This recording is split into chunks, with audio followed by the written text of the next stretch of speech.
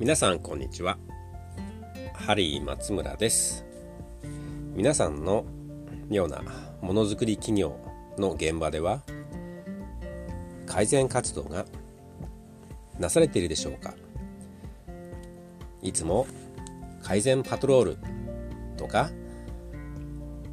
QC サークル、また安全衛生パトロールなどなされているでしょうか。どのような活動であれ、改善というのは1回や2回、3回で終わるものではありません。継続的な改善活動と言われますように、改善活動には終わりはありません。これでいいんだ、これで終わったと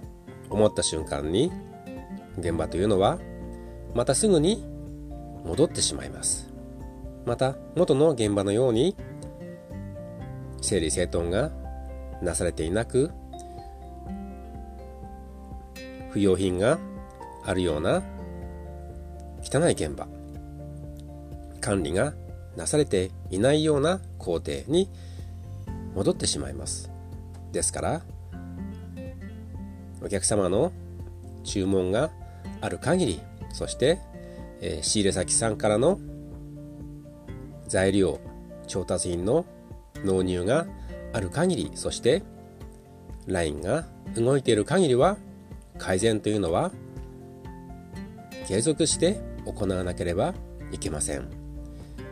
さあ、皆さんのものづくり企業では